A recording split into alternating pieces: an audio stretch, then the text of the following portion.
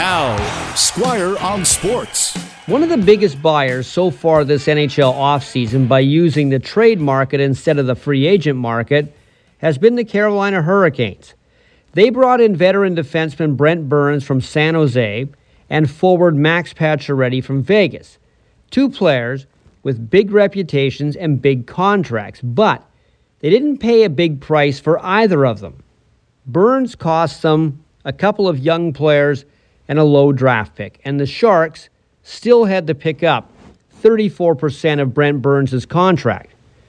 Max Pacioretty was given to Carolina for virtually nothing, just future considerations, which could be a player, could be a draft pick, could be a bag of practice pucks. Who knows? It's future considerations. Vegas needed to dump a salary, and Carolina was the place to do it.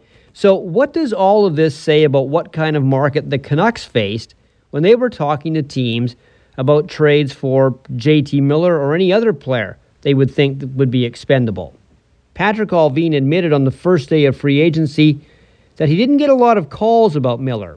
At the draft, there would have been more talk, but maybe Vancouver's asking price was too high for most teams, or the offers that were coming in were too low for the Canucks.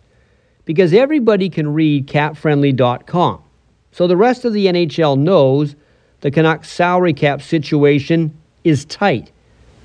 And they might not be willing to give Vancouver a fair price for Miller. They may have wanted the desperate sell-off price that Vegas and San Jose gave Carolina. Now the Canucks have pointed out there is no rush in the case of JT Miller. He is signed through the coming season.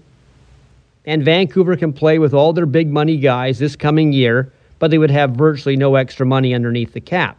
Now, of course, a trade could still happen this summer, and even though Vancouver might not be desperate, a good offer would entice them to make a move.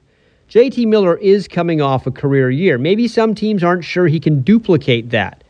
And if he does not have a similar season in his next campaign, his price will go down both in terms of his next contract and in terms of his trade value. Squire on Sports on 980 CKNW.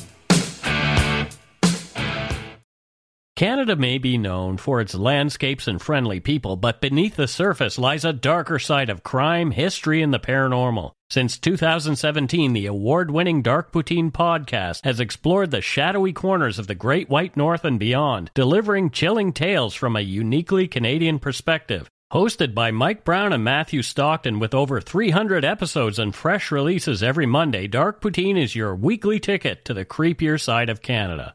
Listen to Dark Poutine on Apple, Spotify, Amazon Music, or wherever you get your podcasts.